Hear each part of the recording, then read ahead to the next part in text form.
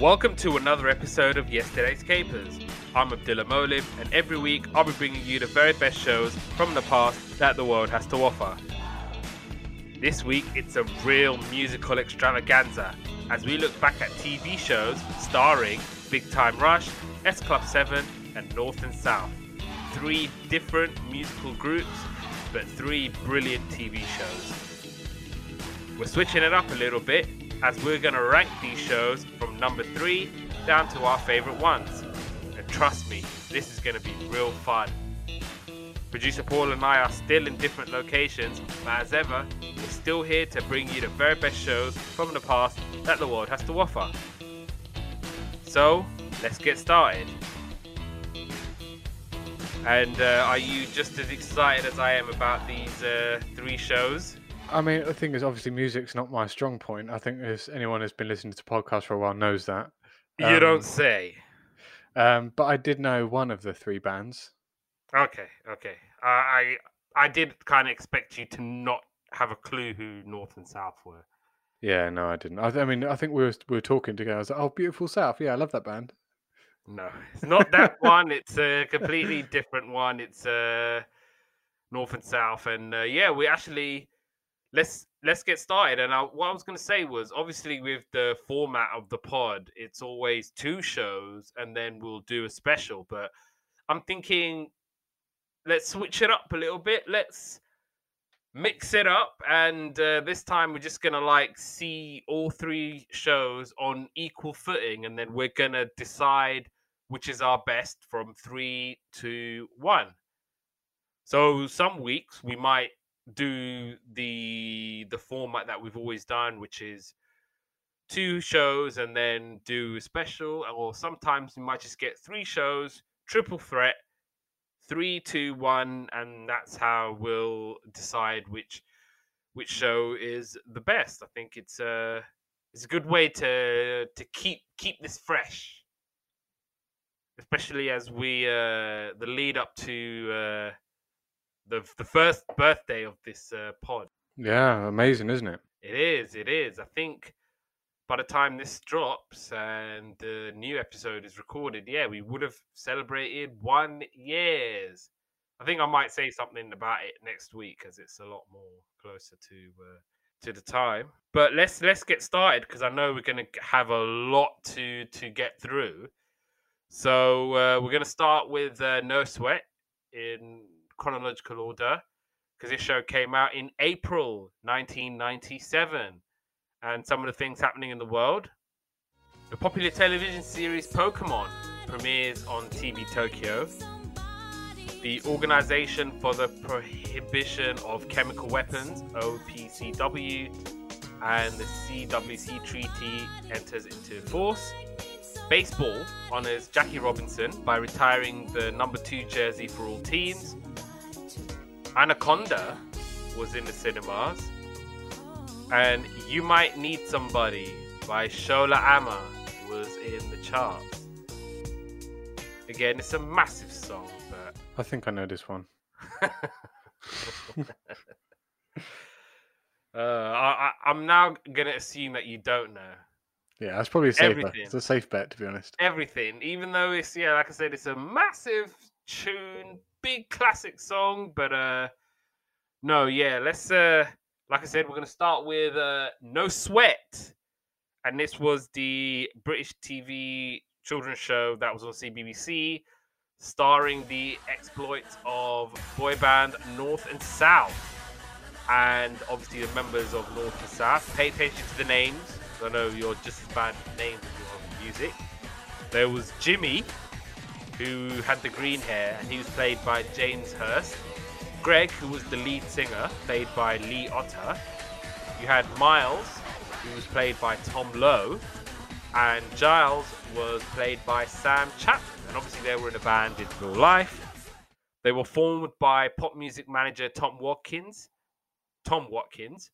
And his previous artists include the Pet Shop Boys, 2WO, Third 3. 2WO Third 3. I think that might be the name of the band. Don't even know if that Never ever heard of that. Bros and E17. I'm sure you've heard of them. Just postcode, East London. You've heard of E17, haven't you? So it rings a bell, but They had the big Christmas song, "Stay Another Day." oh yeah. Again, they were huge. So how they kind of came together was Tom, Lee, and Sam responded to adverts published on teletext, and guitarist James joined later following a chance meeting with Sam. Mark Reed of the boy band A1 was originally going to be in the band, but he later dropped out due to being unsure of the route it was going to take. That's funny because he was in A1, and that's a road. Well, okay, you haven't heard of A1 either, which is crazy, but okay. But what I was going to say, I think considering how North and South had a very short run, Yeah, I actually think he may have been vindicated for not joining. Because I think A1 were a lot more successful yeah. in the long run than North and South were, despite their god awful version of Take On Me. Anyway, Take on me. yes, that one. They did a horrible version of that song. And after being chosen on their musical ability, the band were put through a series of screen tests by Initial Television for the show. And after these, they began recording their debut album and filming the first series of the show in Brighton in early 1997. And yeah, like we said, it's set in Brighton and it centers on Jimmy Osmond, James Hurst's character, who just moved into the area with his kind but overbearing mother, Beverly. And Beverly, his mum, was obsessed with entering competitions. And she once purchased multiple cans of dog food despite not having a dog. And so he makes friends with Greg Fuggle at the school. And once they get past the bullies, Janice and Carly, they decide to form a band as a way of getting girls and cash fast. And Greg is like, okay, we'll go to the. He's like, you know what, I'm going to go along with the plan. And they try to recruit two girls from the rival St. Ethelberger school, Jassy, who was played by Scarlett Strallen, and she's the niece of actress Bonnie Langford, and Lucy, and they want them to sing with the band, and then they try to persuade the girls without very much success. They try to get Miles and Giles, but Miles and Giles wanted to form their own group, Dr. B, with the girls. But the lads were the only ones who had the equipment, and we'll talk about those shortly when we talk about episodes. And yeah, so once the series was done, they released some like music singles. So the debut single, "I'm a Man, Not a Boy." This was such a massive song in my childhood, to be honest with you. It's Really? yes, like honestly, I couldn't get enough. I mean, this song, I would say everywhere, but like I watched this show every week, every day, and every Thursdays when it comes to BBC. And obviously, the song is like one of the most memorable songs of my childhood, definitely. And it reached number 7 in the UK singles charts, and it reached number 2 in Malaysia. And once the series had ended, they released their second single, Tarantino's New Star, but it only reached number 18 and it kind of disappeared very quickly. And they did a sellout tour of the UK later that year once the show was ended, and they released the show's theme song, No Sweat. And it was also used as the theme song for the European version of the PlayStation video game Tombi. And after the tour, they released Breathing. And again, it was well promoted, but it only got in at number 27. And even though they did a second series of No Sweat, the hype had fizzled out, and it kind of lost its magic. And some of the things that the other guys were doing. So I think James Hurst, he's a music teacher or a teacher of some sort. Lee Otter tried to change his name to Lee West and tried to have a go at a solo career, but it didn't really work out for him. He managed to support Steps on tour, but his debut solo single, Wishing, failed to chart. Tom Lowe, took lead roles in Les Miserables and Cats in the West End between 1999 and 2001. He went on to study at Harvard University and auditioned on American Idol, making it through to the Hollywood stage of the competition after a successful first audition, but failed to make the final cut. He's currently living in the United States. Sam Chapman is currently teaching a music technology course at a college in Lincolnshire, and he has performed at several 80s music-themed events on cruise ships. There was one really sad note in 2012. Gemma McCluskey, who was Janice, so the little girl who was like the bully, she had disappeared from her home in East London, and a few days later, her dismembered body was discovered in the Regent's Canal. And Wow. it turned out it was her brother, Tony, who was found guilty of her murder. That's horrendous. I had absolutely no idea about that. Because she was in EastEnders for like a hot minute in 2000. And yeah, so this happened in like 2012. And I remember like it was like all over the news. They were like, oh, she's disappeared. We don't know what happened. I think she even had like 2 young kids as well. Really? Oh, that's so sad. Yeah, and again, yeah, it was like I think they'd found her sort of torso or headless torso in the Regent's Canal, and yeah, it was her brother Tony who was found guilty of a murder. She was only 29, Unbelievable. and I think yeah, obviously she left behind 2 kids. And yeah, they didn't even get. And as for North and South, they didn't even get a chance to release their album because I don't think the label were convinced of their quality long term. Yeah. So let's talk about this show. Jump right in. So I'm surprised actually that you saying that you used to watch it and stuff because I had no idea about them as a band, them as a TV show, them as in anything really. I think it might have been like one of those niche shows, Yeah. but like I sort of discovered it at random, and there used to be me and another boy in my class, and we used to talk about this show. Really. The next day after school, be like, "Oh my god, did you see no sweat?" And we'd be like, "You got an idea? Yeah, no sweat." Like honestly, this was like the coolest thing in the world to me as a kid. Yeah. Absolutely couldn't get enough of this show. And obviously, yeah, I'm a man, not a boy. Man, not a boy. Like that was my song for the longest. I think like one thing I will say is it's like obviously it looks and feels like a 90s kids TV show when you're watching it, but it holds up to me. I actually enjoyed watching it. Yeah. There wasn't anything when I was watching it I was like, oh, this is boring, oh, that's stupid, or this and that and the other. I enjoyed it. I enjoyed the cheesy bully girls. I enjoyed like it's so like kind of like it painful was, so to watch, but it was funny and it was good. And one thing I was wondering though, what's with the mum? She's surrounded in this mystery.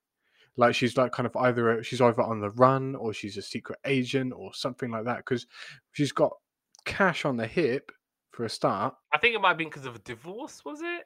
I don't know, but she's just loads of money. She's on the run from her partner or something like that. And obviously, I think you mentioned that's the side story I want to look into, right? No, exactly. But obviously, there's one thing I will say is there's not enough of this stuff out there on YouTube or anything. And also wanted to say a very special thank you for whoever taped these shows.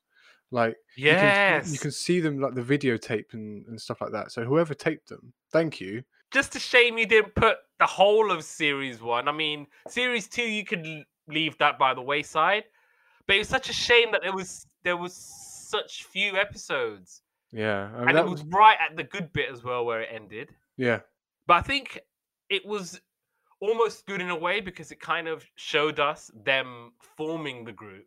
Yeah, I mean, the thing is, that's like with the girls, but obviously they're not part of the package. I think like in any story, like any superhero movie or anything like that, the bit where they get their powers and stuff like that is the best bit.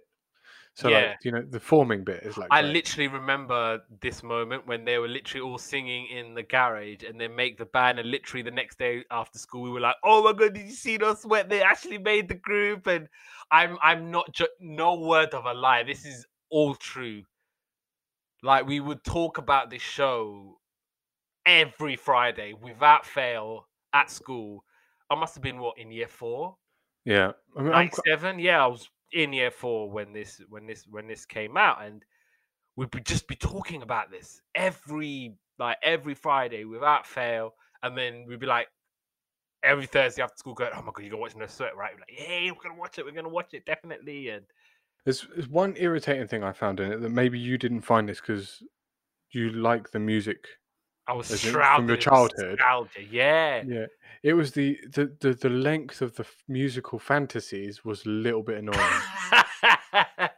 because the thing is, it had the pilot, which was like half hour, then or 23 minutes, whatever it was. I don't Then know it had, because the person who put it on YouTube just jumbled it and put everything that she had. yeah, So oh yeah, because you had episode 2, which was half of episode yeah, 1, yeah, and then like a little bit of episode 2, and then episode 2 was carried on, but like yeah. half of that was musical fantasy, and I was like, oh come on.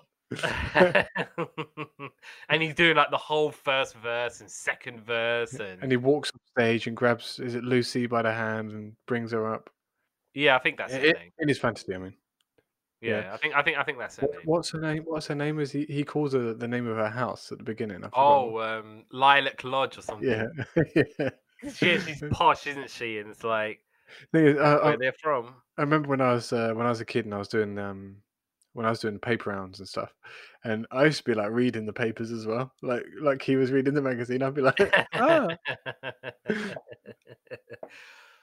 No, but honestly, this was like a huge part of my like I said, just a huge part of my childhood. And potentially, y'all, I'm gonna chat with one of the members of North and South, so you guys have that potentially to look forward to. So watch this space. absolutely. And obviously, if it doesn't happen, I'm just gonna delete this little bit and pretend that never happened. So there's that. Right, let's chat about what very little there was in way of episodes.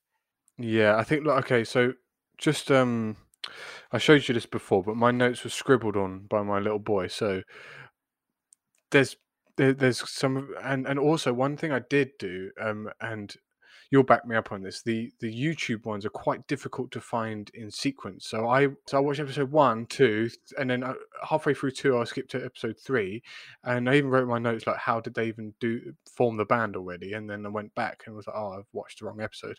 So I kind of, maybe my notes were a little bit jumbled. So that's just my like little caveat. I mean, do you want me to start, or do you want to crack on? Yeah, go for it.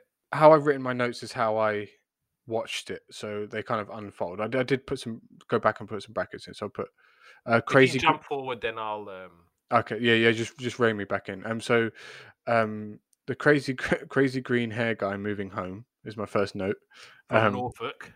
Yeah, from Norfolk to Brighton. One thing I did like actually is during the chase scenes, it's like they actually did do it through Brighton town centre and stuff. Like, do you know, like when you see somewhere on TV that you know and you've been to? Yeah, I like it. I'm like, oh, I've been there.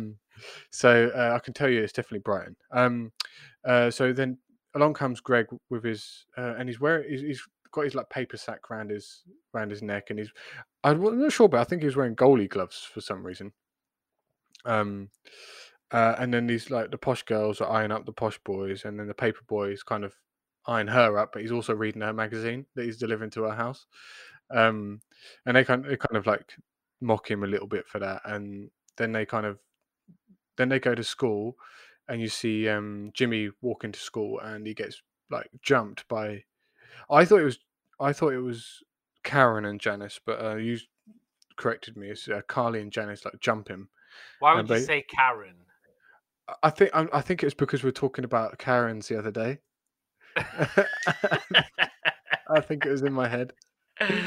No, yeah, it's Carly and Janice. Yeah, so they kind of jump him and read him the right act kind of thing. Like, oh, you can get on if you do this. I can't remember the 3 things she said. 1, don't mess with me. And then I love the other one going, and don't mess with me. And she's looking like, huh?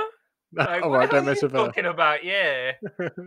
Then, oh yeah, so I put in on my notes is that's a very 90s moment, kind of like you wouldn't see that on TV nowadays. Like just how hard it is, if you see what I mean. Like it's like it's very kind of like the dialogue so on the nose and everything. It's great. I absolutely loved it. Yeah, I loved it. It's proper like in a state school, like what I'm used to. One thing I didn't find weird was when they, because they go in there, have lunch in the sports center, and then they walk past the pool like with all their bags on and stuff like that. And I'm pretty sure that wouldn't happen. Maybe because you had to go through the changing rooms to get to the swimming pool. There's no other way in there, right? I'm trying to think of my school. We had like a sports center attached to the school Yeah. So and a pool, but you couldn't. There was like yeah, the only way to the swimming pool was via the changing rooms. yeah. So I find that a bit weird when they're walking past the pool, but um, when they kind of have lunch and then uh, as Jimmy's leaving, Greg kind of catches up with him. Oh yeah, I saw you move house and then this and that. And I think meanwhile, Carly and Janice have been tampering with his brakes on his bike. And then when he goes, he kind of picks up Jimmy on the way, and they kind of like go down the hill, and it's really cheesy, kind of like, no brakes moment. And then they end up, I can't remember how, but they find a little newspaper, and it has like a thing drops out of it. Oh, because I think he needs to deliver the magazine to Lucy's house, right? And the thing pops up saying "calling all rockers" or something like this, and basically, oh yeah, let's form a band and we'll do this and we'll do that. They kind of get it in their head that That way that they can make cash and yeah, exactly, yeah. So they get all the girls. then I'm sure around this, I didn't write any of the fantasies things because they were a bit annoying. So the thing is, where he has a fantasy about the songs, you kind of know that he's got a song in his head and he's kind of a musical guy. This is Greg I'm talking about. Jimmy, not so much. I think Jimmy's more of the technical guy, Yeah, like so he has all the musical. equipment and whatnot, and Yeah. so the And first musical fantasy is obviously I'm a man, not a boy. So he's imagining that he's performing in front of a crowd because he wants to be a singer and he has all that. And then he writes a song called Breathing, which is all about his love for Jassy or Lucy or whichever one it is. See, this song as well, again, was like etched through my childhood. So like that, that means breathing, doesn't it? That's the sound of breathing. yeah, I guess. That's, that's where it came from. But yeah, like that's that song. And I'm a man or a boy. It was all right, wasn't it? I mean, musically, they sounded okay. Like they had good voices and stuff like that. Then I think they had a kind of a nice, funny moment where he takes off on his bike again and he forgets he's got not go brakes and he hits this BT guy's tent, and then the tent's kind of going down the road on its own. I enjoyed that. Those little things are quite funny. And so they go to Jimmy's house, and it turns out he moves around a lot. And this is where I've written a note about how there's quite a lot of mystery surrounding the mum. They haven't explained her backstory properly. They give you little clues, but they don't I would have actually. liked to have heard her backstory. Yeah, I'm convinced that she's some sort of like she's either on the run for murder or she's a Or secret maybe agent she or killed something. her husband Yeah, and she's moved to Norfolk and she's taken all the money. yeah. Like she's run off with the money and the boy and everything and moved to Norfolk. I don't think she's like a secret spy or anything. Or maybe she's minted, which we find out later on anyway. So Miles and Giles caught wind of the fact that they've got equipment. So they're thinking, right, let's obviously we've got our own band, Dr. B, and they've got the equipment, whatever. So they're like, we'll go up to them and be like, let's use your equipment. This music lark ain't for girls and whatnot. Because they go to the shop and literally buy it all out, don't they? Literally, like, yeah, I want that, I want that, I want that. Like, literally thousands of pounds worth of kit, and they're like, "Oh, don't worry, I'll And the ring mum mum." thinks it's for the chamber orchestra. Yeah. No, they're not in a band. It's a chamber orchestra. And so, yeah, so Greg and James, they were like, oh, Jimmy, they go to see the St. Ethelberger kids perform in a concert that they have. I think it's called Dr. B. Yeah, that's one thing I didn't understand. I thought that they were said they were in a band, but they're not really in a band. They're in a theatrical production. Yeah, but they want to make music, and obviously Greg and Jimmy have all the equipment. And so they watch them perform and they think, oh my God, these girls are amazing. And so they're like, oh, look, this is our demo tape. We're trying to make a group called North and South based on the Cockney rhyming slang for mouth, which I didn't even know. I didn't know that mouth in Cockney rhyme slang is north and south. But anyway, yeah, that was. So they're like, look, why don't you girls join our group? And so they were like, no, we're not going to join your group. You guys are geeks and oiks, really, because they're posh St. Ethelbergers and they're oiks who go to a proper rough school. And then so the posh kids are all trying to talk amongst each other, going, how are we going to get around to using the equipment? And so Mars and Giles are like, we're going to go and play sports. But they're like, they don't want the girls involved in their plan. And obviously, Jassy is like, or Lucy's like, hey, he fancies me, doesn't he? He'll let me use the equipment, so I can just basically give him the eyes and make it all happen. And so Miles and Giles go and meet Jimmy and Greg in the cafe, whatever. And so they manage to sort something out amongst themselves, and they're like, oh, come inside and we'll have a go on the equipment and whatnot. And so they're performing and they're like, you know what, we reckon something's missing. And so the girls catch wind of them performing or whatever. I love how she opens the door to the mum. It's like, what are you two doing here? They're like, oh, we're here for Jimmy and Greg.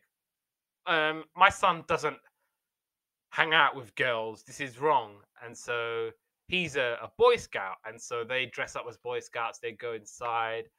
And they actually come in and they do really cute harmonies in the "You Don't Understand" bit.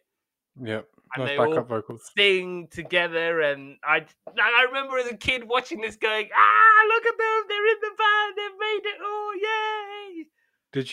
Did you watch halfway through one of the episodes? There kind of was an ad break in the middle, and I did not watch the ad breaks. there's a little kid singing about an Oscar Mayer wiener. Did you read that? Watch it? No, I did not watch that. I would recommend watching this advert. It was hilarious. There's like Oscar Mayer wiener. there's a little boy going, "Oh, I want to be an Oscar Mayer wiener," and it's hilarious. Is it I bet it's American or Canadian, because I think one of these American and Canadian channels was showing it. So yeah, it's one of the two. But anyway, might be down to them. Oh, a couple of notes that I wrote down was singing in the record shops is like such a thing of the past. You don't have like record shops like that anymore. Yeah, I didn't even know that was a thing. Not in this country, at least. I never once Yeah, saw it is. anything. The thing is, I know definitely wasn't a countryside thing. We had like that HMV and stuff, But like we had no record shop booths. cassettes and stuff, they used to be like, I think 2 or 3 near where we used to live growing up. So the thing is, I didn't get. I remember when I first got into music, and it was the release of the PlayStation 2, and there was a game called Gran Turismo 3 A-Spec, which was like a driving sim, and the intro music was a song called Just a Day by Feeder. And I loved that song so much that I downloaded it, and yeah, I must have downloaded it on some LimeWire or whatever it was called. So you never had tapes of songs or anything like that? No, my sisters did, and my dad did, and my mum did, but my first ever owned music thing was a CD. So as a kid, you weren't like watching Top of the Pops and No, I think it's my dad was in a band when I was younger. the Ozone and CD UK and Yeah, no, literally nothing. I think my dad was so heavily into music when I was younger, and my mum was too. She used to listen to, I think it was Virgin Radio back in the day, and maybe it was something Q10. No, that's a local radio station. There's a couple of radio stations that my mum used to listen to, really contemporary music for the time, obviously. Incidentally, I now listen to that radio station, but it's called Absolute. But my dad used to play like from blues music right through to like kind of rock and roll and stuff like that, and it's really broad. But I think because it was such a big thing in my household that I didn't really turn on to it, I kind of turned off, if you see what I mean. So I wasn't into music until I was like 13, 14 years old. Bloody hell. But yeah, other thing I wrote down was the English rough book. Maybe you needed a rough book for your notes. Because obviously, as a kid, you have like your main book and you have your rough book. And the little girl was like, you could sign my English rough book. And I'm like, I remember having a rough book at school. Because you have your main, you have your rough book. I have somewhere around here. which obviously I can't find now. I have a neat notebook and a rough notebook. There you go. It's like back in school days, isn't it? I've been writing like all my notes that I need, like to be like very precise, and then you just have to look at my notes that I'm holding up to the camera now. just like just like in the school days. What else? I think obviously this show was very brief and their careers were quite brief. I think like one of the things, and this is a common theme, and maybe we should talk about this later, but is there a curse on bands that have TV shows? No, absolutely not. All As we're right. going to find out with the other shows that we talk about. Because this is free publicity. Yeah, but the thing is, Free publicity. Because you look, at the end of the day, right? Obviously, this show came out way before social media, way before all of that, right? People like were watching No Sweat in their millions back in '97. 3, 4, 5 million people were watching this every Thursday without fail. I mean, if they were just a boy band that was just out there, they probably would have struggled because I think in the '90s, particularly the late '90s, it was stacked for boy bands. You had Backstreet Boys, you had NSYNC, you had 98 Degrees, you had Westlife, I think, coming into the fore. You had Boyzone, who was still very much a thing. Five, you also had. And you had all the other 911, Damage. You had so many boy bands absolutely stacked. So you needed to get the edge any way you can. So one of the things you would do is you'd have a television show. So audiences will not only hear the music, they'll get to know who you are, all four of the personalities, listening to the music. It's basically publicity that it's like free publicity. And then for a while, it definitely worked for them. But I think what happened is, and this is what happens to a lot of X Factor, right? The reality is that in the big, big real world, they're going to struggle because, not everybody is watching No Sweat. Not everybody is going to listen to their music outside of that television show because it was one of those things where everybody liked their boy band. Everybody was lined up with one boy band and whatnot. And obviously, if those boy bands did the legwork outside of being on TV, you're going to be more inclined to follow them and see what they're doing and see what they're up to. and I guess their audience for television didn't really have the disposable income they needed to buy records as well. Yeah, yeah. And I don't think the quality of songs from North and South were good enough to really go out there and really break out the middle of the boy band pack. Yeah, I I mean, don't think it was good enough. there's a couple of really good points you made about, first of all, how saturated the market was with like pretty decent boy bands, and also about like, the fact that you forget so easily that there was only, if you were lucky, 5 channels, and let's face it, there were 2 kids channels to be watching after school, right? CRTV, CBBC, they're the only ones that you're going to be watching, and there was literally none of this, none of this like uh digital TV. So it wasn't even a thing. So like, forget, you had 5 channels or nothing. Exactly. And it was a case where it was good for the band because they had BBC One every Thursday at 5 o'clock. It was pretty much their slot, their schedule to really put their stuff out there. But I think for them, they kind of got too caught up with the mix between being actors on TV and being musicians. Yeah. Because I think once the second series had come out, they'd kind of moved away from the school settings and what kind of made the show really cool. I remember the second series, like it just didn't have that spark that the first series did. So it was just basically following them and their music career and seeing how they're doing and seeing how they're getting on. And Yeah. obviously, this is going to be like a running theme that we'll talk about with S Club 7 and Big Time Rush in terms of being able to be on television and kind of show yourselves in that light. in that era, like there's bands that I'm forgetting about. You Steps as well. I forgot about them. You had Steps. You needed to be something way outside of the box to even try to. Pop was such a different ball game back in the 90s. Like, it was all like, kind of ridiculously wet vocals and like such cheesy dancing and stuff like that. Yeah. It's a I whole mean, new. I'm a man, not a boy. Look, it's a very catchy song. It's very catchy. It's a bop, but it wasn't like top level. It was like a certain level. Like it's a top 10 track, but it's not a top 5 track, not a top 3, top 2 track, as some of the other groups were dropping. Like I said, like shout out to them. Obviously, shout out to Tom Lowe, who's gonna chat with me. Obviously, if he doesn't chat with me, then Delete. but no, still like North and South, they were okay, man. They were okay. They were at a certain level, and they kind of stayed at that level, and they naturally just fizzled out. Now we're going on to the S Club 7, and their first sort of dip into television came in April 1999. Some of the things happening in the world.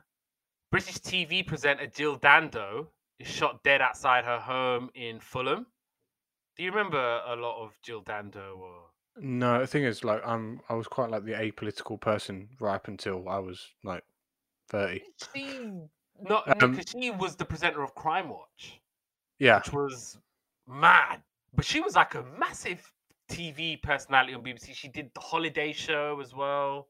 Yeah, I remember it, and I'm pretty sure we studied it for a subject. We studied this, but yeah, we should probably do that. Holiday, Wish You Were Here.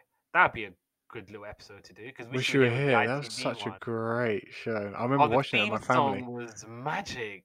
I love the theme song for Wish You Were Here. But anyway, yeah, like with the Jill Dando, it was crazy because she's the host of Crime Watch, and the presenter was like, I can't believe I have to do this on Crime Watch. Can you help us find who killed Jill Dando, like outside her home in broad daylight in West London? How can nobody not know or see what happened? And I think they arrested a guy, but it turned out it weren't him who did it. And yeah, it was, man. The great one, Wayne Gretzky, plays his final game in the NHL. MySpace was officially introduced to the internet, though MySpace beta was around since 1998. Entrapment was in the cinemas. And My Name Is by Eminem was in the charts. Ooh, maybe you might get 3 out of 3 this time. Let me have a quick peek at the song for... Ooh, I think you might get 3 out of 3.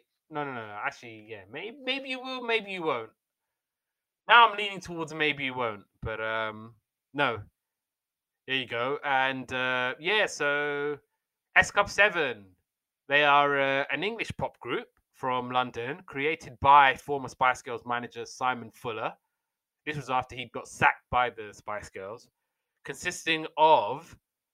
Let's see if we can do like a word association kind of deal where we can name the members of S Club 7. I'll start with Bradley. Paul. Hannah. Joe. Tina. That's my one. Rachel. You said Rachel, didn't you? No. I said Paul and then Joe.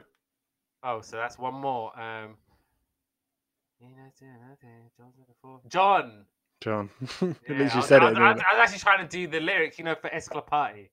Tina's doing her thing. John's looking for romance. Paul's getting down on the floor while Hannah's screaming up for more. Want to see Bradley swing. Want to see Rachel do her thing. And we got Joe. See something. Got to go. I mean, you're not that far off. And we got Joe. She's got the flow. Get ready, everybody, because here we come. Yes, there we go. S Club 7. Good stuff. So yeah, it kind of formed by Joe and Paul being spotted by producers and asked to audition. And then I think after that, John, Hannah, Tina, and Bradley auditioned. Rachel was the only member of the group who did not audition. She was approached and she was basically asked to go into the studio and record a demo tape. And then, yeah, after some final adjustments, including the removal of 3 original members, S Club 7 was formed. Speaking of the first meeting, Rachel Stevens said that the group felt comfortable with each other from the beginning, and a lot of people were trying to work out what the S in S Club 7 means. And I think Bradley kind of said that Simon Fuller's success had been based on the number 19, owing to 19 Entertainment, which was Simon Fuller's basic company. And therefore, S being the 19th letter of the alphabet was basically how S Club 7 was formed. And yeah, so they first starred in their own TV series, Miami 7. And as they were together, let's do some statistics. They had 4 UK number 1 hit singles, 1 UK number 1 album, and a string of hits throughout Europe, as well as top 10 hit in the US Hot 100 with Never Had a Dream Come True. They recorded 4 studio albums and released 11 singles and went on to sell over 10 million records worldwide. They had 4 number 1s in the UK singles charts, including Bring It All Back, Never Had a Dream Come True, Have You Ever. Both of those songs, Never Had a Dream Come True, Have You Ever, were Children in Need songs. And Don't Stop Moving, which was arguably their most successful single. And the style of S Club 7's music normally falls under the bubblegum pop category, and their first 2 singles saw vocals shared equally amongst 7 members of the group, and it was not until their third single, 2 in a Million, that Joe became known as the lead vocalist. And the band were progressively changing their style over the 4 years they were together. Even their first album had many tracks atypical of the pop genre. You're My Number One and Everybody Wants Ya were Motown driven, whereas Viva La Fiesta and It's a Feel Good Thing were both bouncy, salsa driven Latino songs. And yeah, their second album had songs far removed from the traditional pop songs, and even tried to have some kind of R&B kind of flow. So Natural, also other songs like Show Me Your Colors was very R&B. Don't Stop Moving was very, very disco influenced. And yeah, it was the high point for S Club 7, as that song went straight to number 1, went platinum, and it was the 7th best-selling single of 2001. They had won Record of the Year award for that song, and in February 2002, the single, the song "Don't Stop Moving," won the Brit Award for Best British Single. And there were some controversies with S Club 7. So in March 2001, the S Club 7 boys were caught with cannabis in London's Covent Garden, and they were cautioned by police at the Charing Cross police station and released without charge. After the fact, their publicity firm, Henry's House, released a public apology stating that they were very stupid and very sorry, and they admitted to making a very stupid mistake. And at the time, BT and Cadbury, who had sponsorship deals with S Club 7, said that they were very disappointed to learn of the caution, but said that they would keep their contracts with the band. However, cereal firm Quaker Oats ended talks with 19 Entertainment after learning of the police caution. And before I pass on to you, so they starred in many, many TV and TV made for TV films. So obviously they had Miami 7, Back to the 50s, Boyfriends and Birthdays, and then LA 7. They had S Club 7 Go Wild. So this was like a, sort of a documentary kind of thing following some of the members of the group going to different places in the world and seeing different kinds of animals, artistic differences. They had a Christmas special, Hollywood 7, which was their third offering of the TV show, S Club Search, in search of the S Club Juniors. Don't ask me their names and who they are. I haven't the foggiest. And their last TV offering was Viva S Club. And after that, they released their movie Seeing Double. And right, so and then halfway through Viva S Club, Paul leaves the group, and they go by the name of S Club, and that's when they released their fourth and final album, Seeing Double, and they released the song Alive, which was a power pack dance floor filler, and their kind of last sort of two singles was Love Ain't Gonna Wait For You and Say Goodbye. And yeah, so after 4 odd years or however long it was, the rumors were true and that S Club 7 were splitting up, and they cited a mutual split and they wanted to kind of move on and face new challenges.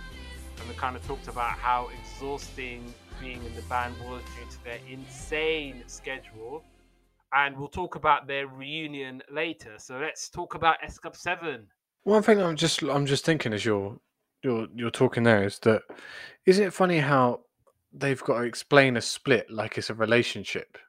You know, it's not like they can just get together, make a music, and then, you know, then no one cares after that. Do you know what I mean? People care about them being together, like in, you know, inverted commas, as a thing. But I mean, obviously they don't live together. They live in their separate houses. They get together for band practice, whatever. And it's funny that they just need to. And it's not just them. It's all bands that, you know, when they've you know, they have to explain that they've split up. It's just it's bizarre. Anyway, that's just I my. think because, I don't know, maybe it's for the benefit of their fans. Because I think in the run up to their movie, they were denying that they were breaking up. And then once the movie had dropped, they were like, yeah, actually, we are kind of breaking up. And then a lot of people were not particularly happy with that. Because obviously, if you're a fan of this group, you're emotionally invested. You're with them every step of the way. They didn't have the gravitas of like Take That though, did they? They kind of did. Really? Yes, they had a few number one hits. Like I said, they won a Brit Award for Best British Single. That's like the Brit Award everybody wants to win. Yeah, I mean, S Club 7 were definitely a band that I was aware of and actually quite liked, even as like I don't even know how old I was, when a 10-year-old when they were out or whatever it was, because it was like this, just like you said, bubblegum pop, and It's that's incredibly catchy. yeah. I don't think there's anyone that wouldn't, if it was on, like know the words instantly. Even like there's so many adults around the world now. You know, you can have beards, you know, grey hair, and if that came on the radio, you'd be able to sing along to it. Yeah, I mean, you say that they didn't have the gravitas. They, like I said, they kind of did, and I think with the format of how we were talking about with North and South, how they had the format of putting their stuff on TV. I think for S Club 7, it worked an absolute treat because they were different. They stood out as who they were in terms of as a group. It was 7 of them, but these TV shows that we watched enabled them to really show us and tell us who they are, what they're like. You can kind of see each of them having their own personality, and as the series progressed, we kind of saw it unfold and develop, and we're kind of going on this journey with them. Yeah, I think that one thing I was surprised at how, just like you said, just how much they did do in their time as a band. One thing I will say about watching the shows is that it would have been really beneficial to have. I know that you watched a ton of this, but I think it was really important to kind of watch a lot in sequence, Yeah, which I didn't really get to do. I But I think could. in a way, I should have probably told you this, but like every finale had like a recap of what happened in the series Oh, I could have literally watched a couple of.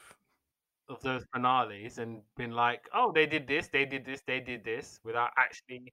I did like that it carried on, and I did like that it was a story. I thought that that worked really well.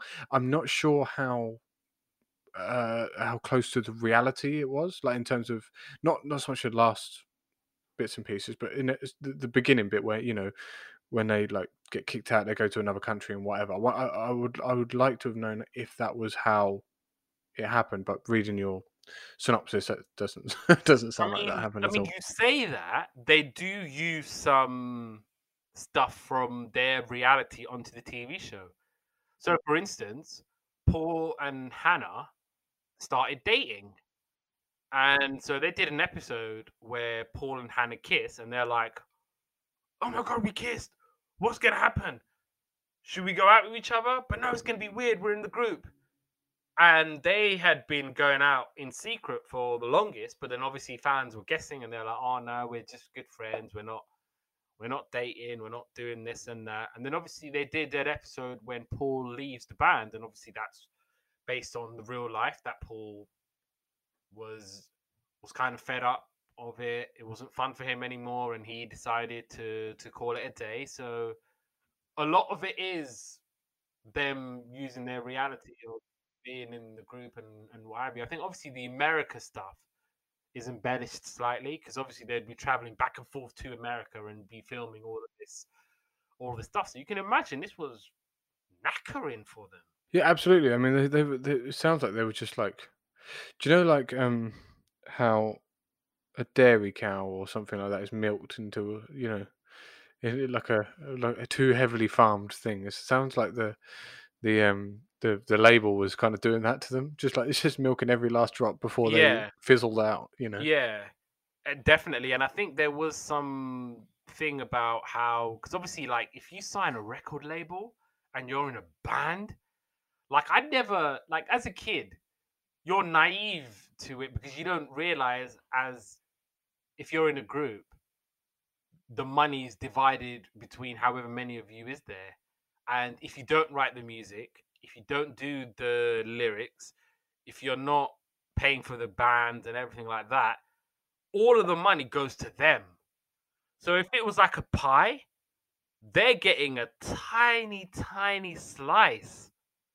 Really, they are. And that's how it was with all this manufactured pop bands and music. And you don't realize that until very, very late. And you kind of see them kind of telling you the story when they've like long given it up. And you hear the stories of how they've been exploited and they have to wake up really early in the morning, hardly not getting any sleep.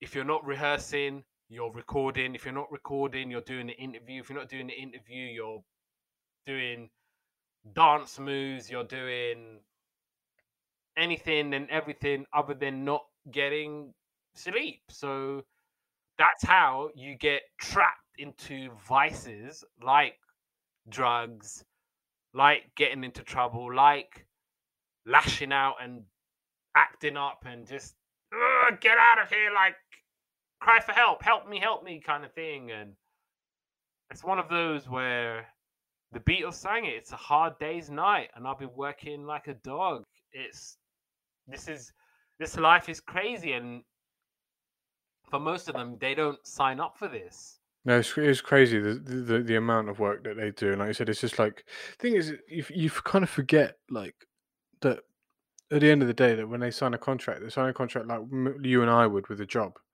You know, you have a certain amount of hours you've got to put in, and a certain amount of tasks you need to fulfill within your working day, right? It's like, and obviously theirs is just quite a lot more than mine or yours, probably. But no, it was no, for them it was kind of interesting to kind of hear that. And I think I bumped into an article called Slaves to the Rhythm: The Pain of Being a Teen Pop Star. This is an article written back in 2001, and I think it was an interview with James Hurst from North and South. And so what he was kind of saying was, and I quote, "So is joining a pop group tantamount to child slavery? I wouldn't say it it was as harsh as that. Much as that would be nice to print in the paper, I think these people all have options and choices, and they know what's best for them is to work as hard as they possibly can. The one positive factor is that I'd done the whole pop thing by the time I was 19. I think I gained a lot from the experience, and I'm still young enough to carry on doing something completely different. I'm a computer programmer now. Teen Idol is such a great job that you wouldn't pay anybody to do it twice. Like a lot of people, maybe if you tell them, would you do it again? Maybe some of them would be like, yeah, I'll do it again because it's my dream. I want to be a kid. I want to sing on Top of the Pops or whatever the ambition is in 2020. So it's not Top of the Pops, but You do see quite a lot of music stars and film stars, and especially child stars. They go a bit bonkers if yeah, they carry on. When by the time they like reach their late teens and whatever, they normally go a bit, crazy. because what happens is they reach the high so quickly, and that high gets taken from them like that. Yeah. And you're like, what the hell happened to that high? It's why, like, I think with footballers, when they retire, they struggle. A lot of footballers struggle because it's like they don't have that adrenaline high of a few minutes before kickoff, and you're going out and you're having that adrenaline every Saturday at 3 o'clock. You got the roar of the crowd, and you've got the roar of the adulation of your teammates, and it's kind of the same with music, where it's like you'll reach that high so fast, and then all of a sudden you're nobody, and everybody forgets who you are, and it's on to the next big thing. In a way, my opinion is that that's kind of like passed on to a lot of normal people now with the advent of like social media and stuff, because you get like 10 likes on a post and you're really important. Next week you haven't got any posts and it's like any likes or whatever, um and it's not a good thing. Do you know what I mean? You're irrelevant, and then Yeah, yeah, because we'll talk about the social media aspect with Big Time Rush, because even now with S Club 7, all they had again was television, and the fact that their shows were being showed on CBBC every other day or during the week, and they kind of had that free publicity. So let's talk about these shows, and we're starting obviously with Miami 7. So a little background is, so they're struggling to perform in the UK. Their talent agency sends them to Miami, and instead of working and singing, they end up working in a rundown hotel owned by Howard and Marvin Belletti, and their job is to clean up the hotel and entertain the guests. And the funny thing was, they have a strong connection. Every time they put their hands together in the circle and they say, "United we stand, divided we fall," a bolt of lightning would spread throughout their arms, and while it happened, the lightning would shock them. And also another cute thing was that they all had the same dream. oh, I quite like that. How they were like, stop dreaming about this, or stop, stuff. I thought that was quite a cool little thing. One thing I did notice as well, that this was definitely pre Starbucks. Like I think I don't know when Starbucks was a thing, but because they were in this kind of just like normal cafe kind of thing, as like internet cafe guest type of thing. But yeah, it was like definitely not a Starbucksy. So I'm guessing you watched the pilot. Yeah, so basically, you just blew through 2 of my episodes pretty much, and I watched 3. So Oh yeah, so obviously the pilot, they're demoralized by a lack of gigs, and they're sent to Miami to kind of see if they can find their fame and fortune. They arrive at the Paradise Hotel expecting a life of luxury, but the hotel manager has other plans for the group. Songs featured in this episode include Everybody Wants Ya and It's a Feel Good Thing, which were 2 incredibly catchy songs that you would find very difficult to get out of your head, especially the one they were singing on the airplane. oh, that I skipped that, fast forwarded it. Yeah, Maybe I should have done that. But it was just too damn catchy. Damn. I was just Had looking at me I was looking at some of the extras in the seats. acting the fool and Yeah, and I was like bloop bloop bloop bloop. And then the last episode was Reprise. So their contract with Howard is about to come to an end, and so the gang, they're reflecting on their time in Miami. They meet the star of Alien Hunter, Jill Ward, and she advises them to go to LA if they wanted to find fame and fortune. Marvin and Howard are like, look, S Club 7 have been really good for us. We're breaking even for the first time ever. Guests love them. They love watching them perform. Obviously, at the end of every episode, they would have one of their songs and they're performing one of their incredibly catchy songs. And so Howard is like contacting the management in the UK. And so he was like, let me keep S Club 7. And so the management was like, actually, you can't keep S Club 7. They're going to come back to the UK. But Howard was like, I can change the contract due to the small print and whatnot.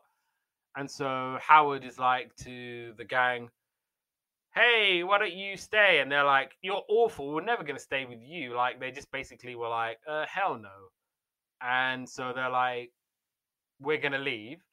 And so they're kind of at the crossroads. So it's left to the airport. It's right to LA.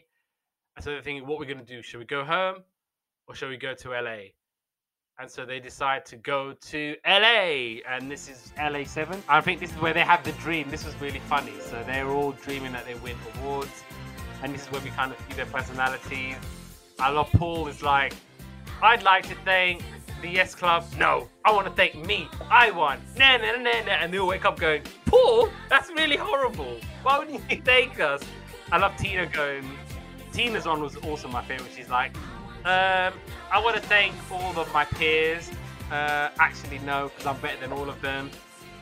I like I like Paul's award. Paul's award was the best actor in anything ever, or something like that. Yeah, Joe's one was best ballsy blonde with a spanner. Yeah.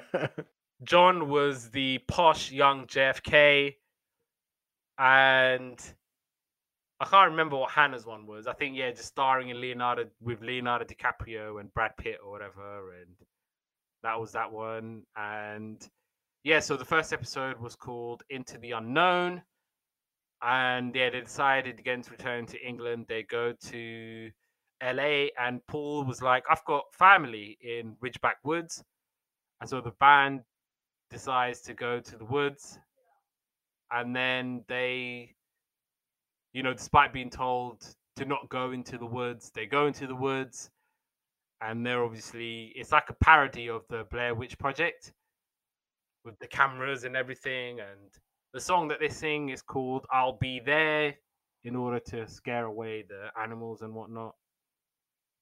And that was that episode. The finale was called Goodbye Hollywood. So basically what happens in the middle of all of this is that they meet someone called Joni, and she accidentally runs over Bradley with her rollerblades. And in order to make up for this, she decides to let them live in her apartment. And so they've been living there, and they've been performing at gigs in LA, and they're getting up to all sorts in LA. This is probably the series that I remember the most growing up. So they get up to all sorts over there. And so in this episode, they are going to their management, and they're like, look, we've been in LA for how long? You ain't got us nothing. You ain't got us gigs. We still haven't been signed. And so he's like, wait. There's an interest from a record exec, and he might be interested in signing you. So they're like, you know what, whatever. We're all going to pack up and leave, and we're going to move on. And Joni's like, oh, please don't leave. You guys should stay a bit longer. And so they decide to head off somewhere. And so the record guy's running, going, where are they going? And Joni's like, well, they've gone. And he's like, well, I've got interest for them from a record label. They want to sign them. But obviously they've gone off. They've gone off to Hollywood and Hollywood 7. So so they decide to give themselves 24/7. They decide to give themselves 24 hours to get themselves a manager. They come across a guy called Dean Strickland, and he kind of takes them on as their manager. And so they have to find themselves now a record label. And yeah, so they find a record label willing to sign them. They're actually making their music video. They become a support act for a Latin heartthrob. They even have their first concert. And yeah, and obviously, like I said, the episode, The Kiss. So Hannah and Paul kiss for the first time. They tell the group, and so they're like, you know what? Shall we carry on? And they were like, look, if you want to go out, you can go out. It's absolutely fine. And so they're like, John does some kind of hypnosis on them, going, when I wake up, you guys won't fancy each other. And then they don't fancy each other. And the last episode of this was, and the song that they sing in this episode was Show Me Your Colors. Again, ridiculously catchy. And the return, so basically they've broken in America. They've got a top 10 hit, and they are now being told that they have to go home to England because they are being successful in England. So they pack up and they're going back to England, and they're reminiscing on everything that's happened to them in America. And yeah, so they have to do one last concert before they leave, and this is where they're saying, have you ever? Viva S Club. So this is taking place after Hollywood 7, and so what happens is that they've got a new manager now, Mr. Wendell Baum, and he decides to send the group to Barcelona so that they can write their new album. They all get really, really homesick, and they have to obviously live in Spain. They've got their own housekeeper now, Maria, and they're disappointed because nobody recognizes them in Spain. And in this series, obviously, like I said, goodbye is the hardest word. So this is when Paul, he's basically talking to Hannah, going, look, I want to leave the band. You got to let me tell the others in my own time. And he wants kind of Hannah to help him out with that. All of them are not taking it well because they're like, why are you going to leave? Is it something that we did? And yeah, so he's like, look, I've had a day. I'm going to call it a day. It's been too long, and yeah, it's time for me to move on with my life. And so he leaves, and then the last episode, and the song is Hello Friend. And in the series finale, they all start to feel really, really homesick. And basically, Tina's got an ex-boyfriend who's part of the mafia, and she breaks up with him. And there's like an amazing chase where they're like running away from the Tina's boyfriend's dad. So they basically reach the docks and they jump on a ship leaving for England. And so they're just like, you know what? Hey, we're just going to jump on a ship and we're going to go back to England. And the song in this episode is called Discotheque. Now, this is going to be a really fun little game I can play with you because you don't know nothing about nothing. So if you was to take a stab in the dark and you was to say that one of them had a relatively successful solo run, which one would you say? Rachel Stevens. Is it because you know this, or? I think she's one of the most well-known outside of S Club 7. That's why I'm guessing. Well, you would be right to guess that, because once S Club 7 had decided to split, she released her solo debut album, Funky Dory, in September 2003. And she had her first hit, Sweet Dreams, My LAX, which peaked at number 2 in the UK charts. I remember that song. And then how do you know this song? I have no idea. How could you possibly know this song? But anyway, she also had a charity record, Some Girls, which was, again, I think it was a cover of a song. And then she had another catchy cover song, More, How Do You Like It, How Do You Like It? And she came second in Strictly Come Dancing in 2008. Hannah Spirit, after S Club 7 broke up, she actually starred in Agent Cody Banks 2. and she went on to appear in either Holby City or Casualty. I can't remember which one. Love both of them. Great shows. And she joined the cast of EastEnders as Candice Taylor, the sister of established character Karen. So she kind of did all right for herself. I think Bradley tried to give it a go solo, but it never really worked out for him. John did a lot of panto. Tina, I think, kind of stepped away from the business and kind of did her own thing. Jo initially had signed with Sanctuary Records and released her debut solo single, What Hurts the Most, which peaked at number 13. She released her debut album, Relentless, and music critics actually thought the album was polished and well constructed and better than other ex-boy band and girl band albums, citing the fact that she had a very strong voice. Now here comes the controversy. She appeared on Celebrity Big Brother, and along with Jade Goody and Daniel Lloyd, Jo was accused of racist bullying towards a fellow contestant who was Indian actress Shilpa Shetty, and it resulted at the time in a record number of complaints to Ofcom, national and international media coverage, and condemnatory statements from the British and Indian governments. I remember this. This was crazy how this, like, we're watching it and there were little things that they would do and it was really uncomfortable. Like, they were really going in for this Shilpa girl, and it was, yeah, like the racism was, we're like watching it unfold. And obviously this was at the time when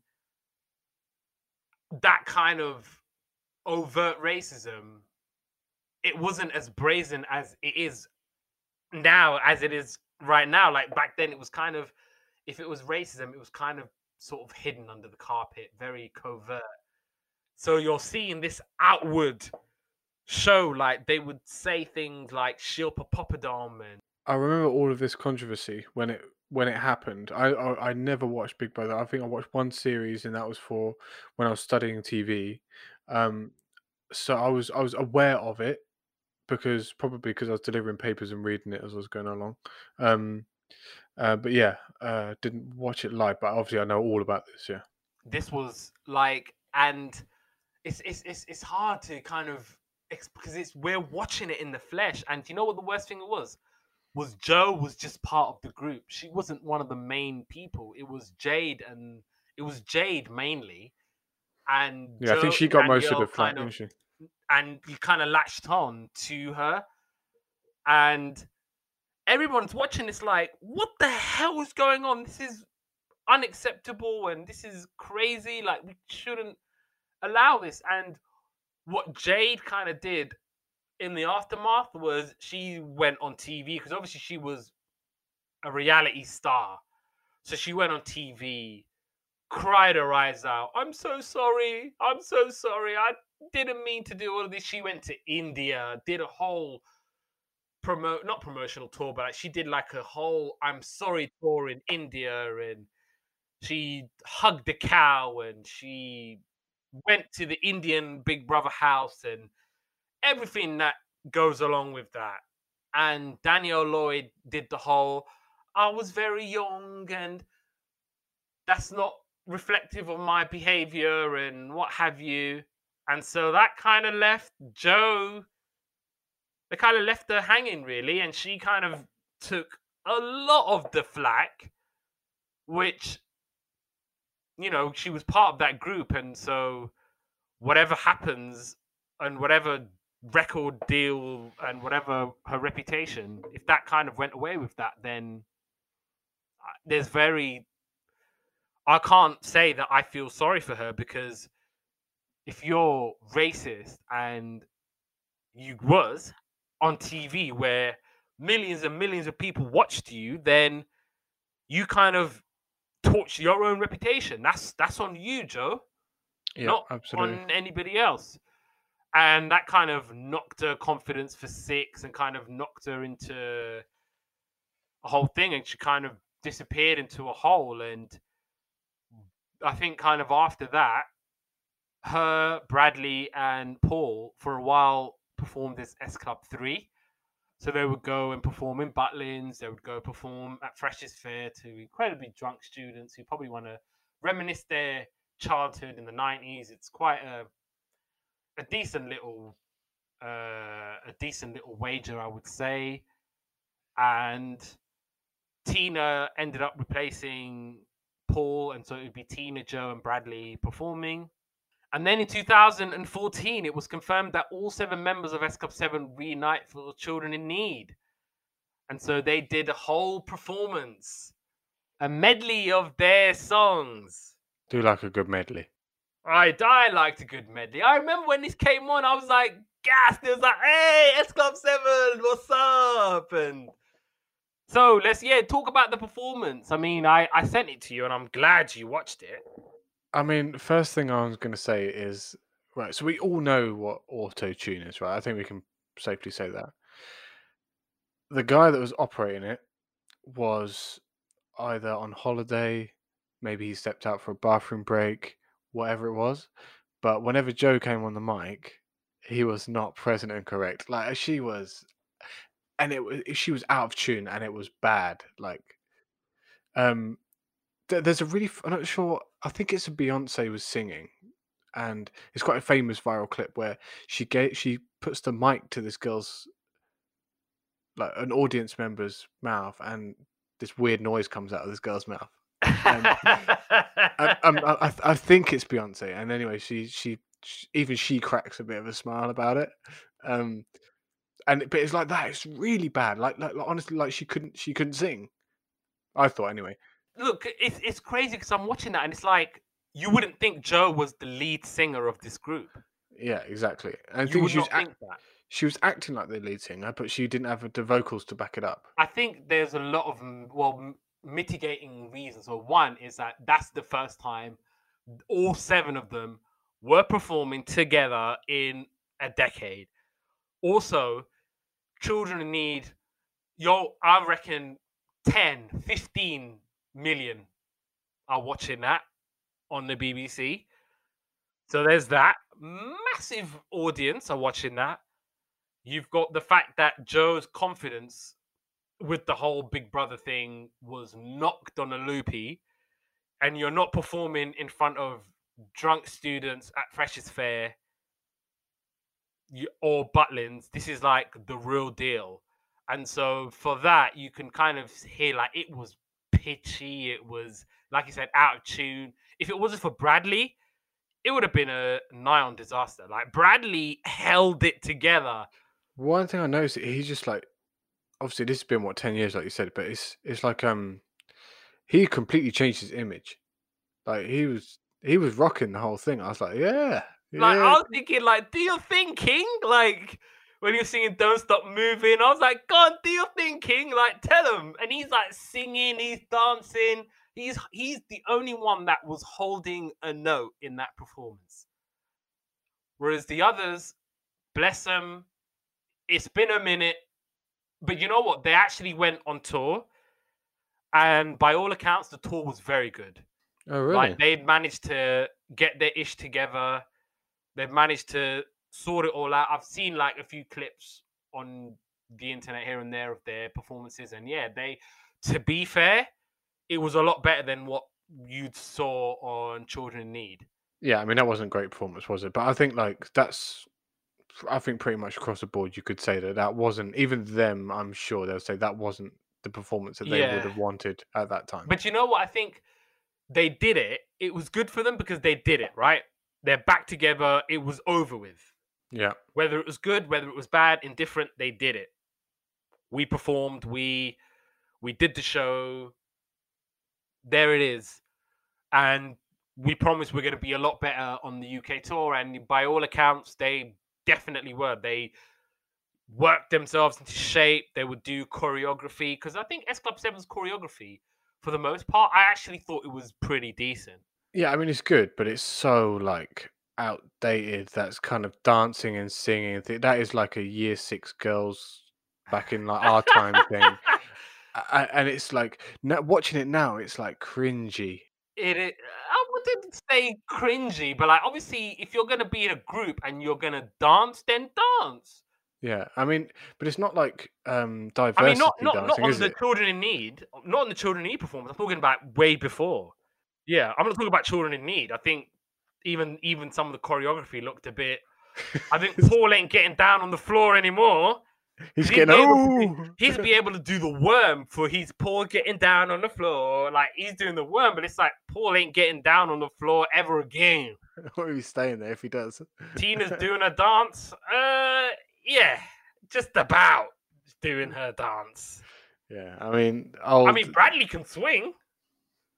I mean, Black Excellence, baby. He was absolutely killing it, like in his bit in Reach. Because obviously you had like Joe's like when you feel like Bradley's bit was like holding the note. I'm like, go on, King. Like, yeah, he was smashing it. King, like you, like without Bradley, that performance would have fell apart at the seams. But like I said, they'd got their act together by the time they went on tour, and they had a very successful sold out UK tour. And I think there's even talk of them maybe coming back for their 20th anniversary, but whether or not, nah. What do you mean, nah? Please don't. I think. Do you know?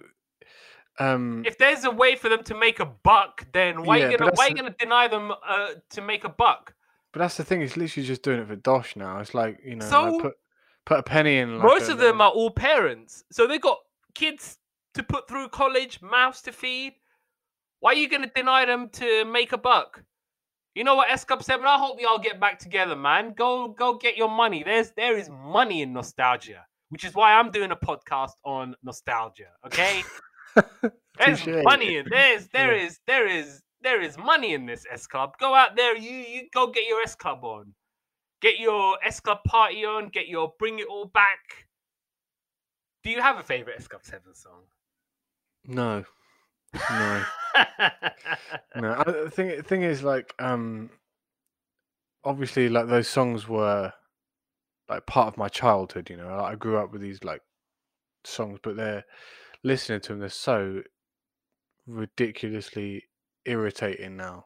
But like I said, if it came on the radio and I couldn't reach the radio, I would probably be singing along to it because it's just like these songs are, like you said, so catchy and so bouncy. But I think damn catchy. But I think that's like the thing is like a cynical adult now is that you're like, it's too happy, strap.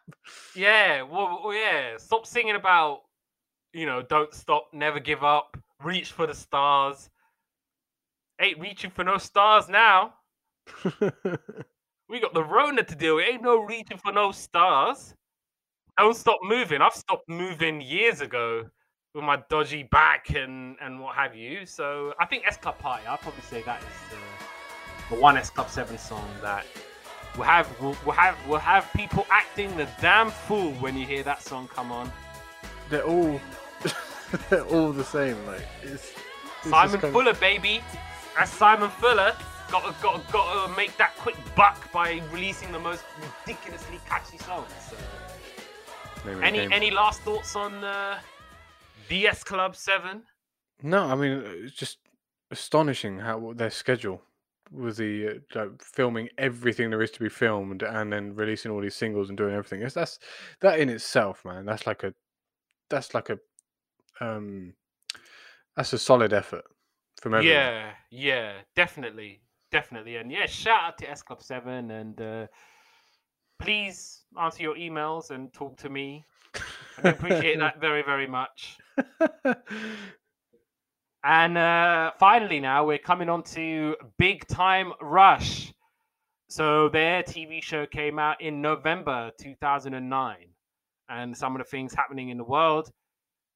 Jose Mujica was announced as the winner of the runoff election in Uruguay the day before.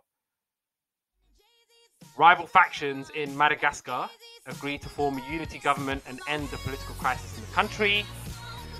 Scientists in the South Island, New Zealand, discovered the first dinosaur footprints in the country, which is thought to be 70 million years old. The Twilight Saga, New Moon, was in the cinemas.